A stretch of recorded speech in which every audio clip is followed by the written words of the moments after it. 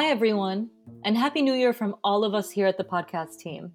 Let's hope that 2021 will be a good one, generally for everyone, and also for all justice efforts out there. I'm Noor Hamadeh. And I'm Fritz Streif. Happy New Year to all you listeners. A short episode this week from us to get you up to speed about the latest from the courtroom at the beginning of this year. Last time we heard from our court reporter, Henna Al-Hitami, was just before Christmas. The court has been back in session since last week after a holiday break, and there is one specific testimony from last week we want to draw your attention to.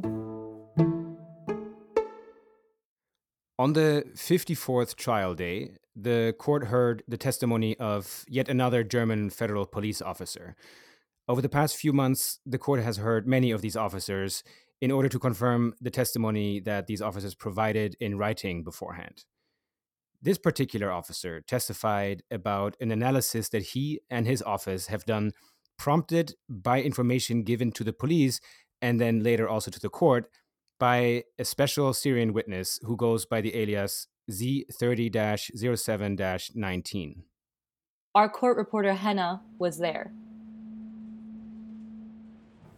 Last Thursday, we heard the testimony of a BKA witness, so an officer from the German Federal Police, who presented his analysis of satellite images that supposedly show mass graves in an area called Al-Qutayfa, northeast of Damascus.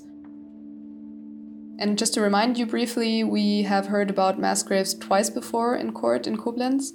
Both were testimonies by insider witnesses who used to work for the Syrian regime until they defected and left the country. Both of them described mass graves in two areas called Najha and Al-Qutayfa, where they said dead bodies from all the different Secret Service prisons were buried. One of them testified in Koblenz in September anonymously under the codename Z30-07-19, and he became known to the public as the Grave Digger. He had worked for the Damascus Burial Authority until he and his team were sent to the mass grave sites, where it became their job to push the mutilated corpses that arrived from different security branches and from Saidnaya prison into the ditches.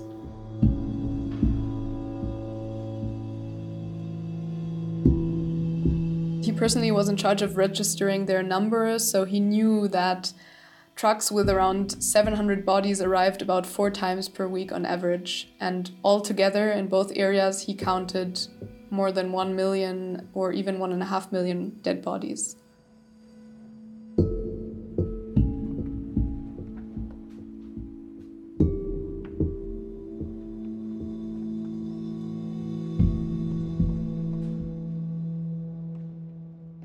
So it all actually started with this witness's testimony to the BKA, the Federal Police, in the summer of 2019. And after telling them about the mass graves, they were able to track down the exact coordinates of the location of Al-Qutayfa, and they then checked out the images on Google Maps. But unfortunately, the quality on Google Maps was not good enough, so they couldn't really see the quality of the ground and the movement of soil over time. So they went on to check the same location on Apple Images, and there they actually found some satellite pictures that were in high resolution that really showed long ditches with piles of soil next to them. And in one corner, an excavator is visible. The BKA officer, who testified last week, showed us these images in the courtroom, and he explained that the longest ditches were longer than 100 meters and several meters wide. For the trial, of course, it is important to know when these satellite images were taken, because the crimes that Anwar R. and Iyad A. are accused of allegedly took place in 2011 and 12. And the BKA officer said that the Apple images themselves did not have a date on them, but after finding out about these mass graves, and because the BKA has a larger investigation on mass graves as part of the structural investigation, they contacted the German Society for Aerospace, DLR, to provide more images from 2011 onwards. And this is how they could determine that the ditches in Al-Qutayfa started existing in 2013 or 14, and that over several years, more ditches were dug and closed up again. And the affected area grew from 19,000 to 40,000 square meters until 2019, when the last ditches were closed up and the area was surrounded by a wall and has then been guarded by security forces. Okay, so this analysis of satellite images was really important because it corroborated what we had heard before from witnesses. However, it did leave some questions open. So, since these images are not from before 2013, they don't really provide evidence for the crimes allegedly committed by the defendants in Koblenz. Also, these images were only from Al-Qutayfa and not from Najha. Like I said, there were 2 insider witnesses who had mentioned mass graves in court before, and one of them had said that he saw defendant Iyad A accompanying one of the convoys delivering corpses to the graves. However, he was talking about Najha and not Al-Qutayfa. So this satellite image analysis didn't really corroborate specific evidence against Iyad A. And finally, these images could not corroborate the numbers of bodies mentioned by the so-called gravedigger, because according to the BKA officer, there's no way of knowing how deep the ditches are. So from the satellite images, you can know how wide and long they are, but you can still have no clue how many bodies could have fit into them.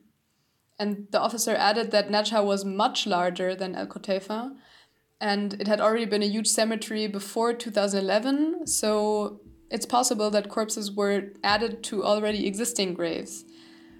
This leaves us with a huge dark figure of how many bodies were actually buried in those mass graves. I guess we can only hope that there will be another analysis of satellite images from Najha so that we can get the full picture of what happened there.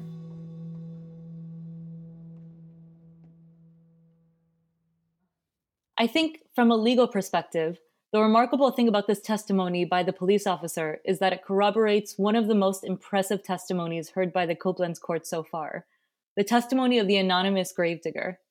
And this could be valuable because it could help prove the massive scale of the crimes, right? The systematic nature, the bureaucracy, the planning, and the execution of a plan by the Assad regime to murder and then mass bury thousands of humans. That is exactly why I found this testimony so significant.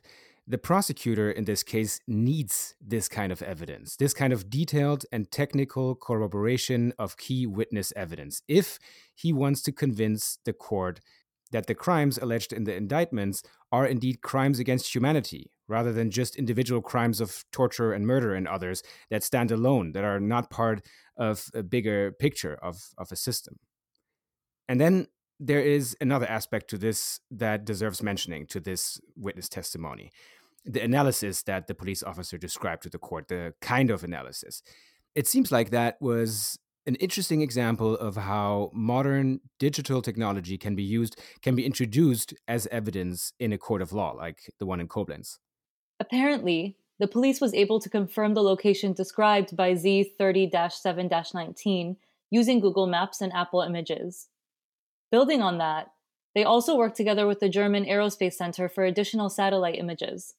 The police officer testified that based on this digital information, based on the images that their analysis produced of the stretch of land in question, and comparing those over time, seeing the landscape change, they could tell that there was, or rather that there is, a mass grave where there wasn't one before.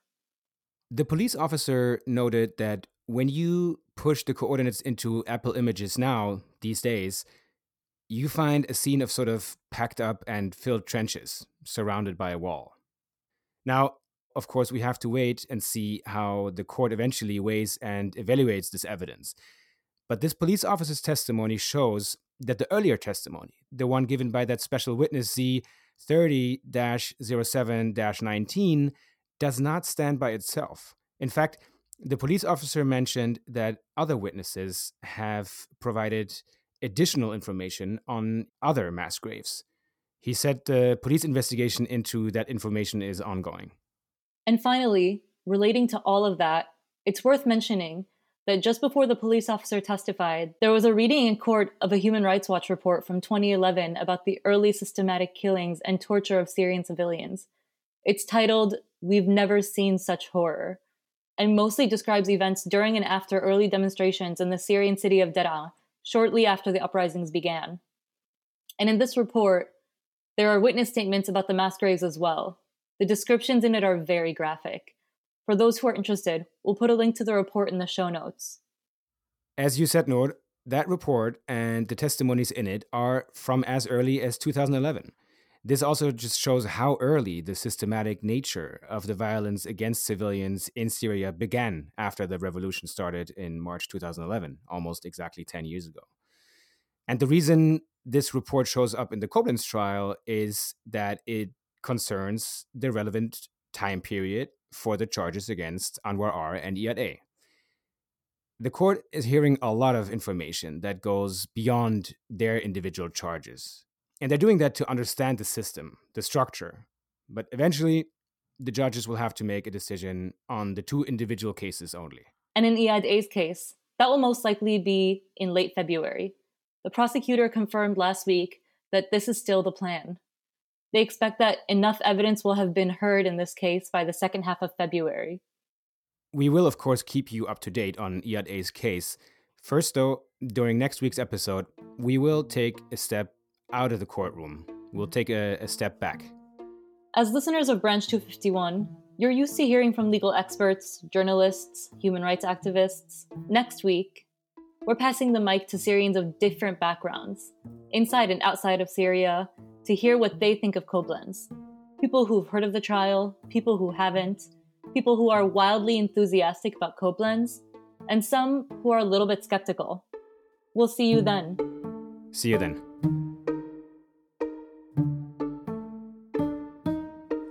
Branch 251 is hosted by Noor Hamadeh, Asser Khattab, and Frits Strijf. Pauline Peek is our English series producer. Today's episode was written by Frits Strijf. Hana El Hitami is our court reporter. For those of you who master Arabic, check out our series in Arabic hosted by Asser and Noor and produced by Salim Salame. Today's episode was made possible with the kind support of the organization Umam Documentation and Research. As part of Umam's work on carceral and detention issues, their team just recently launched a new website for their project MENA Prison Forum. You can find a multimedia approach to the phenomenon of detention in the MENA region there. Blogs, films, literature, audio, and more. Check it out at menaprisonforum.org. You'll find a link in the show notes.